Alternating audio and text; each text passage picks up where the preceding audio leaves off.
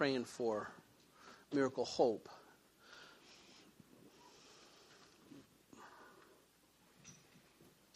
I'm going to say stuff like I know it, but I don't know everything. I mean, sometimes I wonder if I know anything. So I think I know some stuff. I mean, I've not been in church my whole life. I've not been in very many churches at all, really. To go to church, only 2 churches in my life. 2 churches that I feel pretty darn good about, the Freedom Center and this one. But I don't have the experience of 100 churches in a lifetime of walking with the Lord. But I know that church isn't what we do, but it is what we do, but it's who we are. We're always first church. We're always first church. Even before I'm a dad, I'm church. Before I'm a husband, I'm church. I'm always church first. Jesus always got to be first priority. And 99 people out of 100 wouldn't want to be called out to be prayed for. It's like, I don't want to draw attention to myself. We got to get over that. That's just dumb. I mean, it's one thing if I shot myself in the foot because I didn't realize my gun was loaded and I really could use a miracle, but I don't really want everyone to know that I shot myself in the foot. But we're not talking about, oops, the gun went off and I blew my little toe off. We're talking about somebody who's told they're going to die, that their life's over. Someone who's young, who's not supposed to die now, who's not supposed to die for a long, long time. There's a whole list of works that God has prepared from the foundations of time for miracle to do that aren't done yet. See, one of the scriptures I'm going to read to you, maybe, is out of, I think it's Luke chapter 18. And it's a parable about a widow and an unjust judge. And the widow needs justice for some, I don't know what. And so she comes to this judge and she demands justice. But the word teaches us that this guy, he doesn't respect men. He doesn't respect God. He could care less about her problem. But she comes again and demands justice, and she comes again and demands justice, and comes again and demands justice. And the guy finally says, I don't care about men, and I don't care about God, but this lady is going to wear me out. And he provided for her justice. And then Jesus goes on to explain the parable. See, sometimes my brain wants to see, okay, we're the lady and God's the judge. But, no, God's not the judge that's unjust. God is the God that's just and merciful and graceful and true and everything that we could ever hope to be.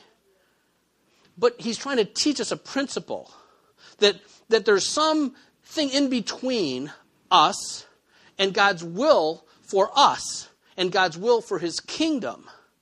For justice to happen, even though God is all-powerful, there's nothing that is greater than God's power to make his will happen, except for he makes his will happen in the ways that he makes his will happen.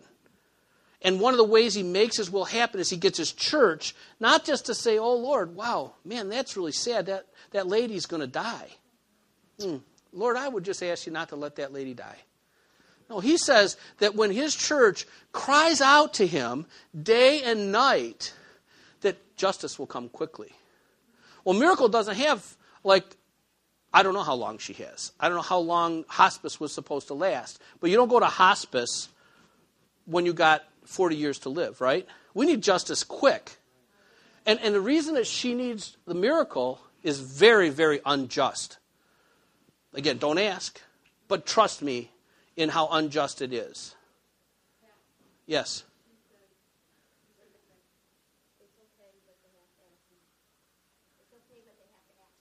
Oh, okay. Well, then I guess you can ask. You want to be in a chair when you ask, okay? Seriously. So, I wouldn't embarrass you. I mean, Miracle gave me permission to have the church pray because anything else is just, I wouldn't want to stand before God and say that he put me in a place to lead people in his will, but because I didn't want someone to feel uncomfortable, that we had this little stealth prayer thing going instead of intercession going for somebody who needs to be interceded for.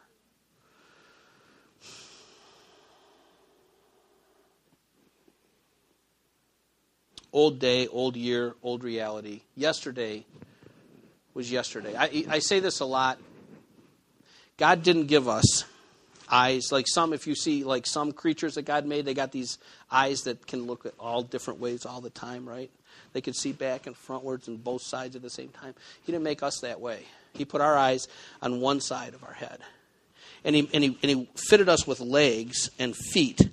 And the feet aren't like centered on the end of the leg. They're off center. And it makes it very comfortable for us to move in this direction because that's the way our legs are designed. And that's the way our eyes point. But very uncomfortable for us to move this way because that's not the way our legs are designed and not the way our eyes point. Even our ears are pointed so we hear better from the front than from the back. 2011, great year. Man, lots of good stuff happened. But that was then, and this is now. And it's time for us to move forward. That was an old year, an old day, an old paradigm. We need the new year, the new day, the new paradigm, the new reality. God's word, it's weird. It's always been true. It always will be true. It's never changed. It never will change. It's always absolutely true. But we don't always live it like it's true.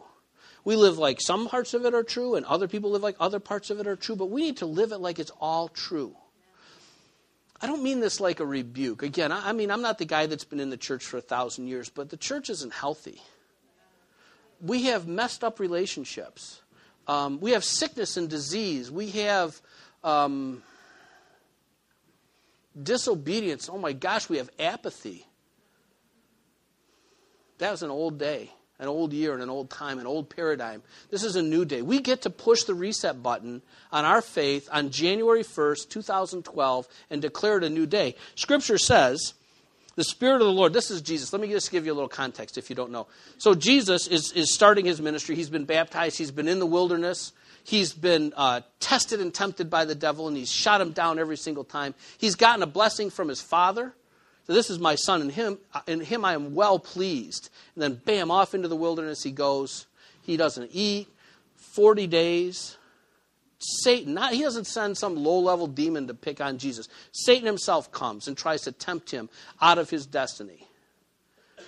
Doesn't work. Jesus heads off into his ministry, back to Galilee, to the area, the region that he grew up in, and to the city of Nazareth, which was his hometown. He walks into the synagogue. Right? It's like church there. They have the synagogue, the temple, but they have the synagogue. Right? So in the town, they go and they meet and they worship in the synagogue, teach in the synagogue. It'd be like this place right here. He walks in and he opens up a scroll, and it's Isaiah. And he starts to read these words.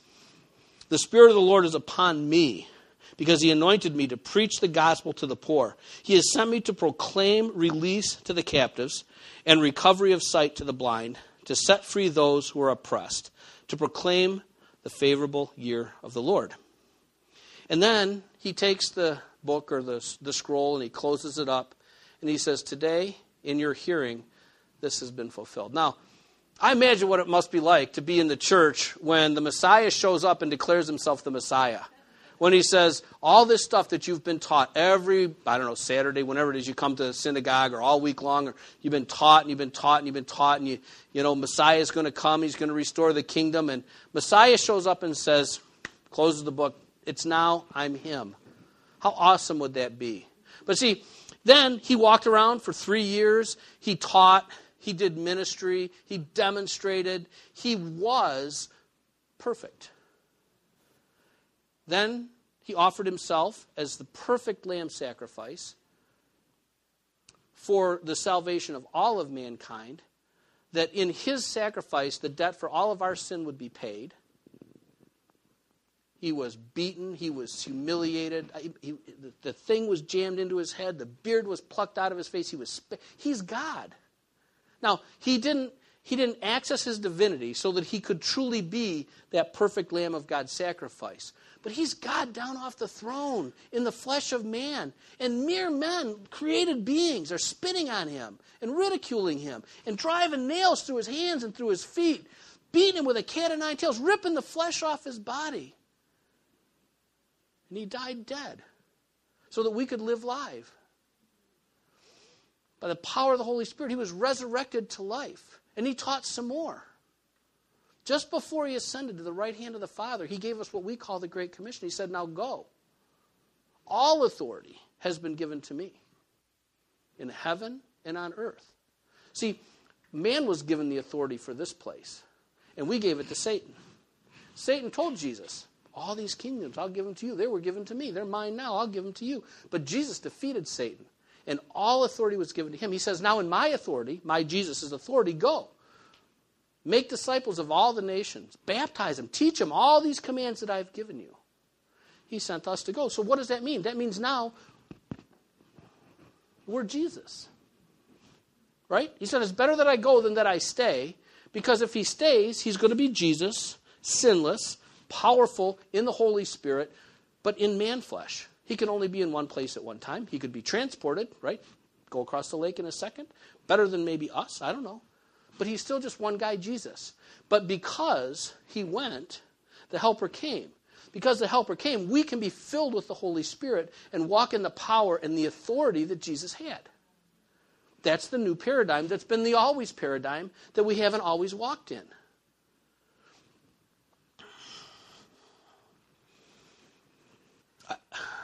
I talked about this power, right? There's the power of God is absolute. There's no greater power, right? He spoke words. He was giving me this thought when I was praying for miracle. Lord, you just spoke and stuff happened, and she needs new organs, new blood. You could just say organs, blood, and they would just be there because there's so much power in your spoken word to create. But there's a power that is equal to that power to neutralize that power. And it's not spiritual. It's not from heaven. It's not from hell. It could be influenced from hell, quite honestly. But it's the power of choice. So we need to choose. We need to decide today.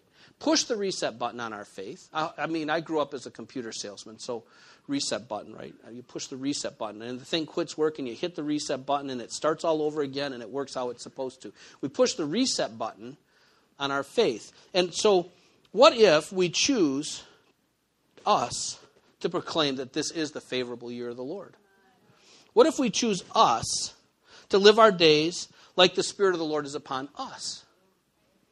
Like it was on Jesus. If you're not sure what it looks like, read the Gospels. Find some red letters, read them, and you'll see what it's like, and then you go do that. How about if we choose to exercise the anointing and preach the gospel to the poor? You see, because the anointing is the Holy Spirit that we're full of, that we're covered with. What if we just did that? What if we stopped wondering about it? What if we heard this little voice, still and small, that said, it's your uncle's time, get on an airplane and go. Probably not even that much, right? What am I doing? Where am I supposed to go? What are you thinking? I'm thinking I'm supposed to go to Georgia and share Jesus with my uncle. Where are you now? I'm standing at the gate. Praise God. Go. What if we did that? Man, that was so wonderful. What if we choose to proclaim release to the captives, including us? My chain's going to get broken. I'm losing these chains. I got flesh. Lots of flesh, but I'm not talking about that. I got flesh that needs to die. Chains that hold me back. I'm done with those chains. What if we choose to open blind eyes and set free those that are oppressed? You see, it was for freedom that Christ set us free. What if we choose to know the truth and be free? Right? Scripture teaches us that you will know the truth and the truth will make you free. The existence of truth does not make us free. Truth has existed eternally because God is truth. His word always was and it always will be. But we're not free because truth exists. We're free because we know truth. And when we confront lies, we compare it with truth, and we get set free because we believe truth and not lies. But what if we don't know the truth? What's even worse, what if we don't know the truth and think we're free?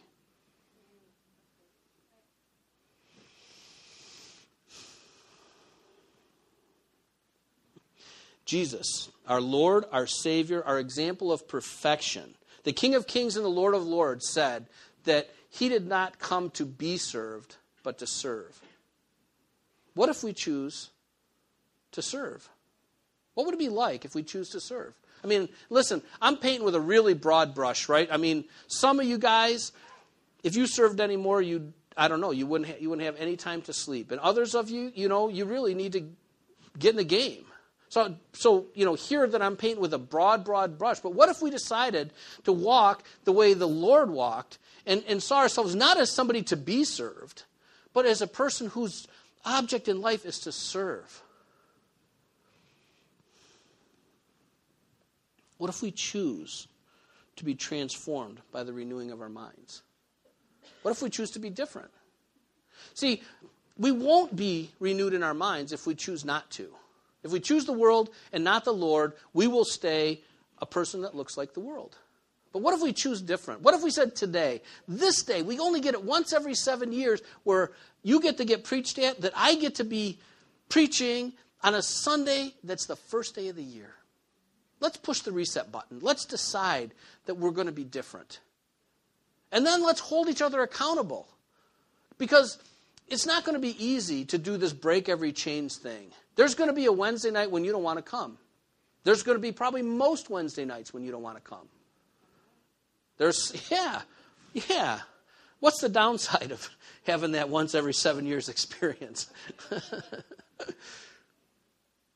And then you're going to see when you're tested. Now listen, if you're not here, I'm not saying that you should have been here and there wasn't a good reason. I know there's good reasons. I really do. But we got to decide, is it important to us? Because it's going to be work. It's going to be work. Bless you. It's going to be hard. It's not always going to be glorious. There's not always going to be whatever. But there will be glory. I promise you there will be glory. Because God says if you seek Him with all your heart, with everything that you have, you'll find Him. Can you imagine? Pastor Burke, I know some of you might not know, Pastor Burke, the founding pastor of Fenton First Assembly of God, which is it's the same church, they just changed the name to the Freedom Center, passed away last week. 85, I think, years old. Man, the crustiest, hard-nosed Christian guy you ever met. He wouldn't compromise the Lord for anything. There's nothing that I could imagine anybody could do to get that guy to compromise the Lord. Can you imagine what it must be like to be Pastor Burke right now? I mean, he had a picture of Jesus. He knew the scriptures. He prayed. He'd go sit out in his yard where it was quiet and the Lord would speak to him. He had an intimate relationship with Jesus, but nothing like he has now. There's glory. There's glory here, and there's more glory there. So, this is the part I almost took out. We talked about you moms and you dads, especially you dads, being responsible for the spiritual discipleship of your families. Wives coming alongside the dads, children coming underneath, walking by example, teaching, knowing, understanding. In the same way, each and every one of you is responsible for your walk with the Lord. I pray that you read your Bible. I do. I read my Bible every day. I read it. I pray that God would give me knowledge, that He would give me understanding, that He would continue to give me revelation. But, man, if I mess up and you don't read your Bible and you stand before God and you're one of those Lord, Lord people, Lord, didn't we do miracles? Didn't we cast out or prophesy? Jesus says, I never knew you. That's on you. Probably some of that's on me too, but you got to get into heaven based upon your walk with the Lord. You got to know Him for you, and He's got to know you. You're responsible for you, but we're all responsible for each other. In the Sermon on the Mount, in Matthew 7, 13 and 14, Jesus says, enter through the narrow gate, for the gate is wide and the way is broad that leads to destruction. There are many who enter through it. For the gate is small and the way is narrow that leads to life, and there are few who find it. There's a wide path. It's a fun path. It's awesome. You can do whatever you want on that path. For however many days you get on this earth, you could have all the sinful pleasure that you like. You can talk bad about people. You can curse Jesus. You can do whatever you want. But that road leads to a place you don't want to go. It's to a gate that you don't want to go through. The way to life is narrow. And I'm talking skinny narrow. Doesn't mean that you can't wander off that path a little bit and be okay if Jesus still owns your heart. But it's a skinny road. And if you read about discipleship, when you're reading your Gospels, you look what Jesus says about being a disciple and get a sense for how skinny that road is. But your obligation to me is to know me well enough to notice if I'm wandering off that road a little bit. And have the courage and love to tell me that it doesn't look like you're on the narrow path right now. How can I help you back?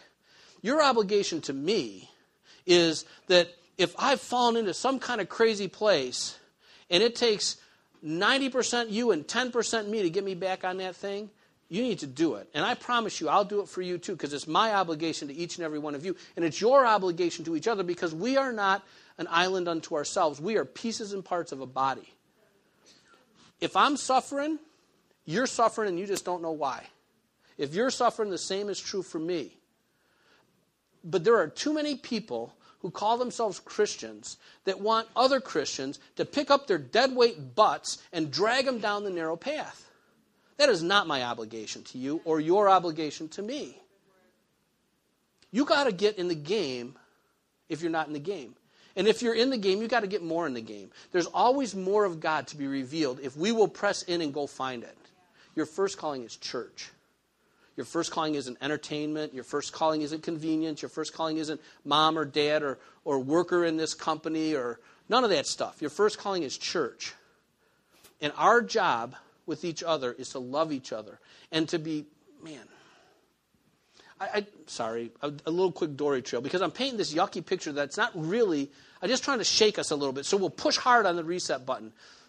So we're at a thing on Friday night, and you're going to hear this testimony from them, but Guy shares about a situation in his family that has been nasty for a long time, and he's gone and he's made it right with a family member. And then his wife, I don't remember, both of them or the wife, but they said, what made this so much easier is because we come to church and everyone loves us. And we don't feel like anyone would ever judge us. That's the environment that we have to have. That's the heart that we have to have. Because if you're afraid of being judged, you don't let somebody come and bring you up in front and tell, whoa, this is going on in my life. You don't do it. You don't go out and fix the thing in your family, because your identity is found in what somebody else is going to say if other people will judge. But if people will receive you and accept you based upon Jesus Christ, then you can do anything, because your identity is not found in what I think about you or what somebody else thinks about you. We sow in Jesus, what he says, what the Lord says is your identity, into you. Everybody's got to do their part. Everybody's got to learn the scriptures. Everybody's got to pray. Everybody's got to fight the good fight. 2 Peter 2:22 reads, man, this is one you really, I'll put my notes on the internet, that you really need to read in context, but Peter says, it has happened to them according to the true proverb, a dog returns to its own vomit, and a sow after washing returns to wallowing in the mire. When we break the chains and we vomit this nasty stuff out of our lives, the devil's going to try to get you to go back and eat from that pile. Don't. When you've been washed clean, stay clean. You can walk in holiness, just like Jesus walked in holiness, because you have the Holy Spirit and you have Jesus interceding for you, daily, minute by minute by minute, praying for your holiness. Don't let the devil tell you that you're a victim to sin, because you're not. Okay. So then, I have this list of questions. Are you ready to be more? I mean, only way you can be more is to be less. So are you ready? There's a better question, really. I should have wrote it that way. Are you ready to be less? I love that. Are you ready to die, be dead people? That's it. Man, if we can be dead people, then we can be live people. But if we don't let the parts that need to be crucified and die, there's no place for Jesus to be big in us. Who gets exalted in the kingdom? Who person gets exalted in the kingdom? The humble. So if we're going to hold ourselves up, there's no place for Jesus to lift us up. But if we'll humble ourselves, then he will raise us up. And it's good to be exalted. It's not a pride issue. It's a kingdom issue. Are you ready to see the glory come? Are you ready to be free? Are you ready for power? I am. Bigger question is, are you ready to do the work? Are you ready to surrender, to exercise the discipline? Okay. So all that is kind of the what. Here's the how. We learned a little bit a couple weeks ago when we talked about confessing sin. Sin's a big deal. It's a chain that's got to be broken in our lives. And that process I mean, not like that process was never ongoing, but that process was confronted face on when you guys had the courage to confess one to another, to come up here in front of everybody else. They don't know what your sin was, but they know you had something because you came up here and confessed it. See, when you put it in the light, it takes so much of the power of the enemy away from him. So we learned that if we confess our sins one to another, that we can be healed, that we can have more. Let's see. I already told you the scripture about it's Luke 18, 2-8, about the widow and the judge. I won't go back through that for time's sake. But there's two key principles that we need to get out of there. One is persistence. You can put that scripture up there, though. Put the, two key principles we need to get out. One is persistence. The lady was persistent. She continually continued. She didn't say, oh, God, it just must be your will for me to be in whatever this bad situation is. I'll just endure it.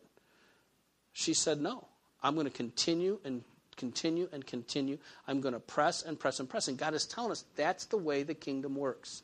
It's not because God is slow. It's not because God is weak.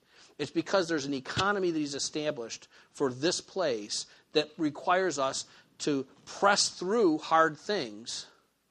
For what reason, I don't know. But it's true because he teaches us it's true. So even if we don't understand the why of the process, we can understand the process and we walk the process, right? All right. Persistence and crying out to the Lord. So when we pray together, by ourselves, we have to ask the Lord for, I don't know what the right word is, an agony, something that would cause us to cry. If we don't care enough to cry, to cry out to God for justice where there's injustice, if it's not painful to us, then we're not praying the way he's teaching us to pray. So we need him to help us to have a passion to connect. Right. Oh, that's so good. That's why I asked Renee to sit out here. See, I don't know Renee, I only know Miracle. But see, if I say, hey, there's this lady, and they told her she's going to die and she needs to go to hospice, will you pray for her? You would, because I asked you to, because you're nice people, you'd pray. But you know who she is. You don't have any relationship. You don't have a connection. But if you can't look at a person in the face and have Jesus inside of you and not connect differently when you pray for them. That was it. Connect is excellent. Okay, the second how of the process, at least so much that the Lord has revealed so far, is in 2 Chronicles chapter 7, verses 12 through 14. This is, the context of this is King Solomon is dedicating the temple. So the temple was destroyed and they rebuilt this beautiful temple. Well, no, there wasn't a temple. It was a tabernacle before. Anyway, they built this amazing temple for God. Beautiful. And they've had all these feasts, like thousands and thousands of animals have been sacrificed to the Lord. And the Lord is speaking. And I never understood the context of his words. It's weird. I've told you I'm learning to be a context reader versus a sentence-by-sentence reader. But reading sentence by sentence, awesome scripture, but I'd never understood the context unless you look back to chapter 6 and you read Solomon's prayer to the Lord. And he says, but Lord, what if this, and what if that, and what if these other things, and what if you did all this stuff because of that stuff? So all of a sudden, they've dedicated the temple, they've made all these sacrifices to the Lord. The Lord says that I'm going to make this my place where I'm going to dwell. And then he answers Solomon's prayer from chapter 6, and it goes like this. Then the Lord appeared to Solomon at night and said to him, I have heard your prayer and have chosen this place for myself as a house of sacrifice. If I shut up the heavens so that there is no rain, or if I command the locusts to devour the land, or if I send pestilence among my people, and my people who are called by my name humble themselves and pray and seek my face and turn from their wicked ways, then I will hear from heaven, and I will forgive their sin, and I will heal their land. So he's explaining how the process works. I don't think the principles of what he's teaching are different now than they were then. So what do we learn? First, he said that if his people, we got to be his people, right? To be his people, we got to be saved, right? We are Israel. We are sons and daughters of Abraham by faith. See, to be Abraham's children is not by blood anymore. It's by faith. There are people that would be Jewish in their lineage that they could trace all the way back to Abraham that are not sons and daughters of Abraham in the context that God speaks to them as children. It's now by faith. So for us to be his people, we have to confess that we need him, that we're lost without him, that by faith we believe that he is the full payment for everything that separated us from God, and that we would commit ourselves to him as Lord over our lives. So the first thing we got to make sure is we're really his people. And today, if you've been saved for 50 years, then I would ask you to recommit yourself to the Lord today. Do you know that the very most people, that's not the right way to say it, that the people that witness Jesus the very, very most are the people that have just been saved? The crusty old veterans have been around a long, long time. Now, again, I'm painting with a broad brush, but statistically, people that have actually gone off and studied this stuff say that the best likelihood that you're ever going to lead someone to Jesus is when you're first saved. And the reason why you see such a movement within the church to plant churches is that the percentage of people that get saved by churches is most when they're brand new, when they're brand new church plants. So we got to be his people. Second thing he teaches us is that we have to humble ourselves. So we're going to ask you to fast for the next month.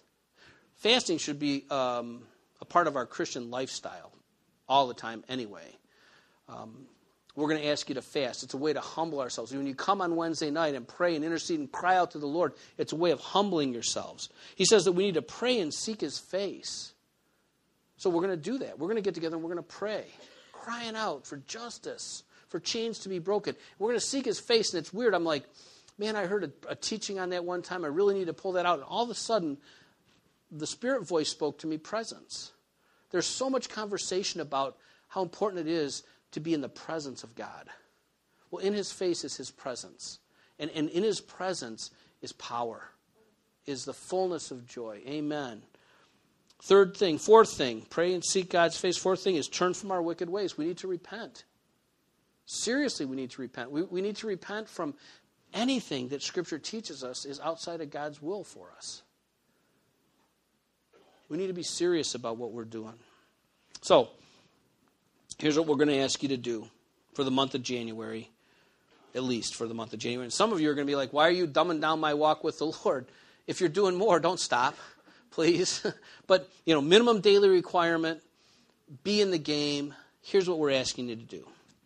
1 day a week, just 1 day a week, any form of electronic entertainment, shut it off. Don't watch TV. Don't watch movies. I'm not watching TV, but I got Netflix. No Netflix, no video games, none of that stuff. I don't know what I'm going to do. I got lots of things you can do. You could read your Bible. You could talk to your children. You could pray. You could go for a walk. You could ask Jesus to reveal something to you. Take a day and fast, all of that kind of stuff, okay? Just 1 day a week. You pick. Also during the week, 1 day, fast all but one meal. So if you want to get up and eat a big breakfast, do that. Don't eat till the next day. You want to have a big lunch in the middle of the day? I don't care. Dinner, whatever. But fast, sacrifice, humble yourself that you might have more space for the Lord. 1 day a week. I think Wednesday is going to be a good day. I think maybe Teresa and I will pick Wednesday and fast so that when we come here, we'll be hungry for the Lord. We'll have a hole that needs to be filled, and the Lord will come and fill it up for us. 1 day a week, fast all but one meal. Every single day, 30 minutes of prayer. And if you're a couple or a family, do it together. Pray together. And when you pray together, pray out loud. Don't be afraid to pray out loud. If you're afraid to pray out loud, I am telling you that the devil is in your ear. Because you got something to say that the Lord wants to hear, that he wants to move on, and the devil is trying to get you to be self-conscious. If you're going to be self-conscious about something, don't let it be prayer, please. Find something else. 30 minutes a day. Pray together. You're free to pray more, but at least 30 minutes a day. Pray things like this for God's presence. And understand you're praying as part of a body. Deliverance. that God would bring deliverance, the chains be broken for my brothers and my sisters and for myself. Pray for fortresses. We talked about that in 2 Corinthians 10. We'll talk about that a bunch more in 2 weeks. That these fortresses in people's minds, these fortresses in our own minds, these patterns of thought that don't stand obedient to Christ would be torn down. Pray for spiritual gifts. Pray for spiritual gifts. God would not give us Holy Spirit gifts if we didn't need them. But we don't see them operating very much. I don't think it's because God doesn't want to. I think there's a dynamic. It says that we should earnestly desire spiritual gifts, especially these gifts that bring edification to the church, like prophecy. I'm crying out for miracles, healing, faith, because we got a sister that needs it right now. Pray for spiritual gifts to flow.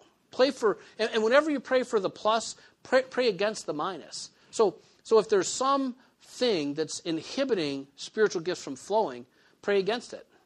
God, I pray against anything, any device of the enemy that would inhibit spiritual gifts from flowing in our congregation, in your whole church, Lord, that the power of the Holy Spirit would be fully manifest for the edification of the church and the growing of your kingdom. It's a good prayer. Every day reads God's Word. Every day, at least a chapter, more if you can. And for the next at least month, we're going to read the Gospels. I'm not going to tell you what to read. Just open them up and read wherever you want. They're all awesome. They're all about Jesus. And for the month of January, starting tomorrow, starting whenever you want to start, but today or tomorrow, you might get grace for today because it's a holiday, but certainly not after today. Fast sweets. Unless your doctor says that a donut a day keeps the doctor away, fast sweets. Something sacrificial. Now, some of you are like, I don't care for sweets. For me, that's a sacrifice. I'm starting to look like a donut a day. I have for a while. Okay, that's what we're going to ask you to do. I really didn't think we would run so long today. It's a new year. It's a new day. It's a new paradigm. But it's not a new truth. It's an old truth. Let's resolve today to be disciples.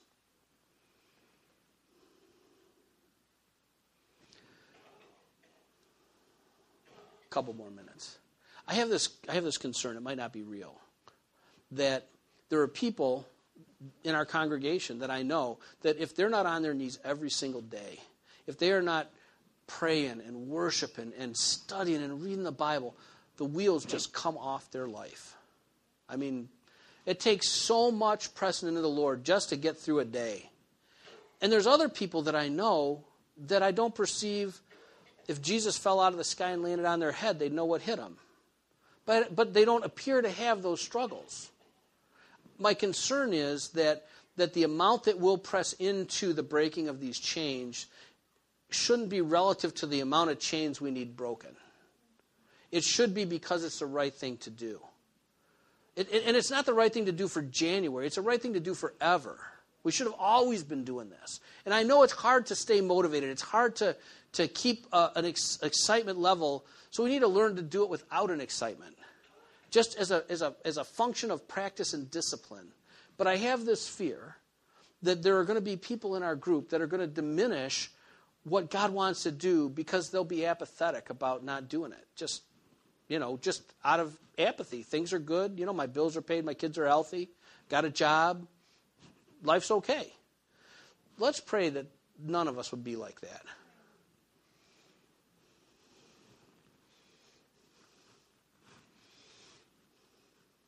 This is for Teresa. I'm smiling because I just did a Bill Johnson thing right there. So many people watch Bill Johnson, so many preachers. I see Bill Johnsonisms all the time, and I'm like, man, I just need to be myself, and I just did a Bill Johnson right there. Some of you probably recognized it. Okay. I just want to read one discipleship scripture to just kind of close out and help us all to understand. We tend to be overwhelmingly aware of grace, overwhelmingly aware of mercy, constantly reminding ourselves in our sin how graceful God is, constantly remembering how merciful He is when we are disobedient to Him. But the scriptures teach discipleship. And man, God is graceful. I mean, he is truly graceful and he is truly merciful. But he paints a standard for a disciple, which is what Jesus told us to go make, right? Not converts, but disciples. Not somebody that prays the prayer or believes even, and they're done. That's the first step, not the last step. He calls us to make disciples, and if he calls us to make disciples, he calls us to be disciples, right? So here's just a little something of what you're going to see as you're reading the Gospels over the course of the next 4 weeks. This in particular is from the Gospel of Mark, chapter 8, verses 34 through 37, and it paints a pretty good Reader's Digest picture of Jesus' description of being a disciple. And he, Jesus, summoned the crowd with his disciples, and he said to them, "If anyone wishes to come after me, he must deny himself and take up his cross and follow me. For whoever wishes to save his life," right, you get saved. You become Christian. At least for me, I don't want to go to hell. I don't want to go to hell. I'm so afraid of hell that it's a huge motivation for me. So I want my life to be saved. He says if you want to save your life, you have to lose it. But whoever loses his life for my sake and the gospel's will save it. For what does it profit a man to gain the whole world? Remember that wide path I told you about before? You can have it all, the whole darn thing, and forfeit your soul. For what will a man give in exchange for his soul? So, to be a disciple is a very, very high calling. It's to deny yourself. But I don't want to pray. I want to watch TV. I don't want to fast. I'll do it tomorrow. I'll do it next week double. That's not denying yourself. Flesh battles against spirit for soul. We need to feed spirit. We need to crucify flesh so that soul will start to look like Jesus. Okay? All right.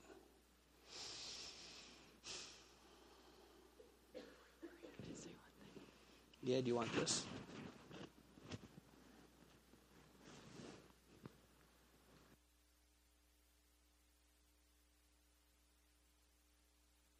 It's on.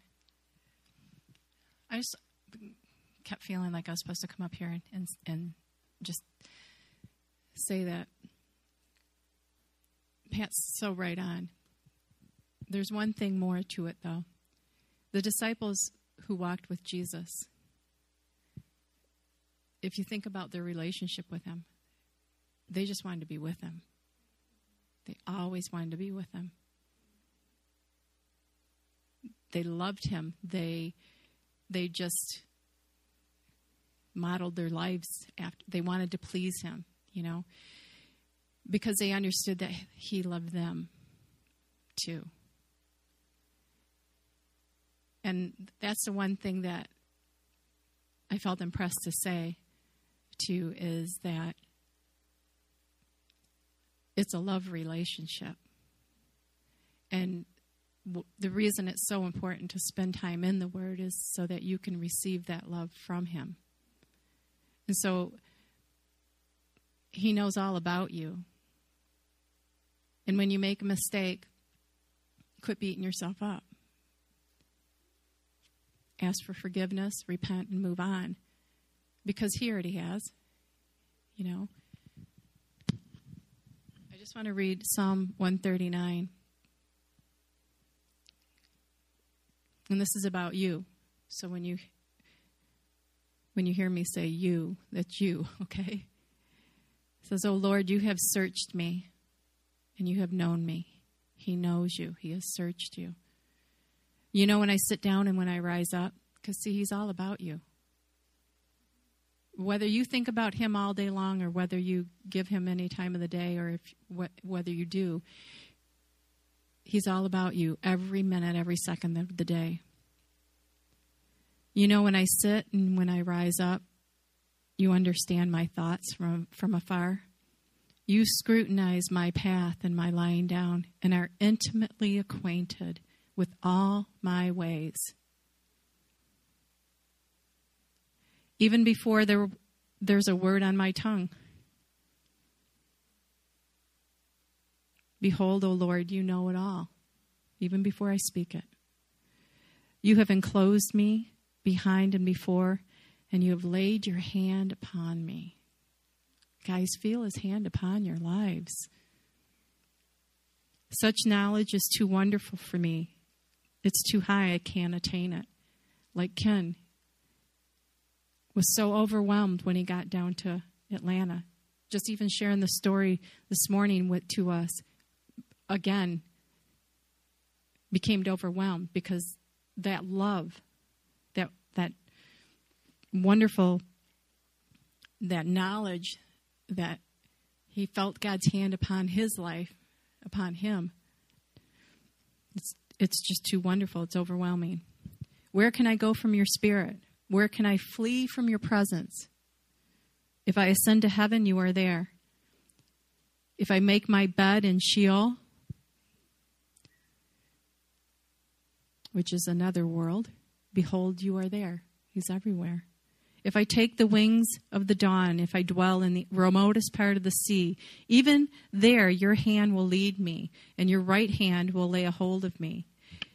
If I say, surely the darkness will overwhelm me, and the light around me will be night, even the darkness is not dark to you.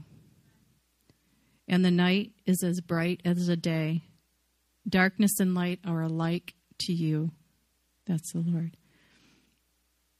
You see, he formed you. It says, for you formed my inward parts. You wove me in my mother's womb. I will give thanks to you, for I am fearfully and wonderfully made. If you don't know what to pray, you thank him. Thank you, Lord, that you have made me fearfully and wonderfully. My soul knows it very well. My frame was not hidden from you when I was made in the secret place, and skillfully wrought in the depths of the earth. Your eyes have seen my unformed substance, and in your book were written all the days that were ordained for me, when as yet there was not one of them. How precious are your thoughts to me, O God. How vast is the sum of them. If I should count them, they would not outnumber the sand, and when I awake, I am still with you. There's more, but I think you get the gist of it. See, God loves us. He's with us always. He knows us better than we know ourselves. And his desire is that you would give that love back to him. And the way that we do that is exactly what Pat was saying.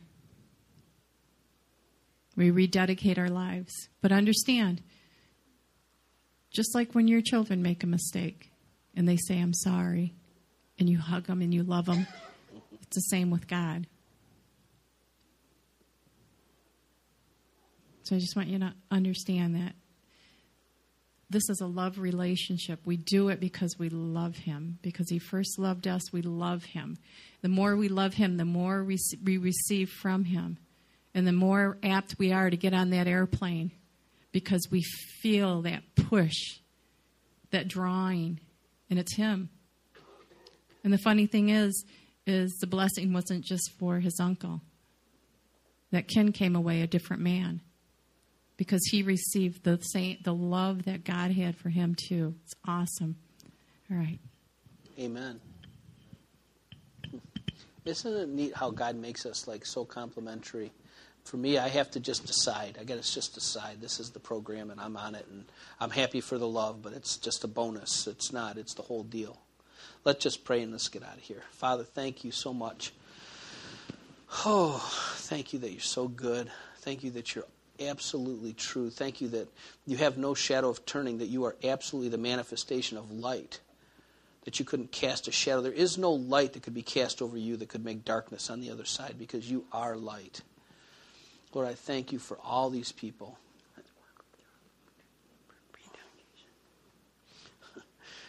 I thank you for all these people. I thank you for all the work you're doing in all of us. Lord, I thank you for Miracle Hope Carpenter, and for all the many, many years that we're going to be friends, that we're going to be arm in arm in the manifestation and the moving forward of your kingdom, God. I thank you for the testimony that she's going to share that's going to change lives, that's going to drive back the gates of hell.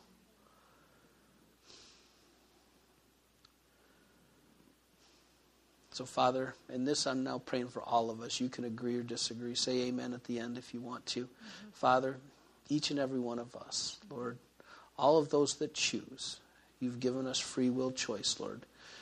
Choose this day to be rededicated to your purpose, to get back to our first love, to open the door as you stand and knock, that you might come in and dine with us, Lord.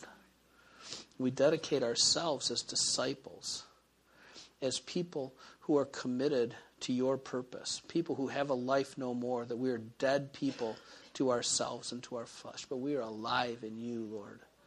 So we rededicate ourselves. And those of us that maybe have never been dedicated, then praise God, I pray that you will be dedicating yourselves today. If you're dedicating yourself today, you need to come see me at some time soon so I can make sure you understand exactly what it means scripturally to be born again. Thank you, Lord. We ask your blessing. We ask that we would have greater and greater revelation of you. And we pray, and Lord, we thank you for the offering that we didn't take.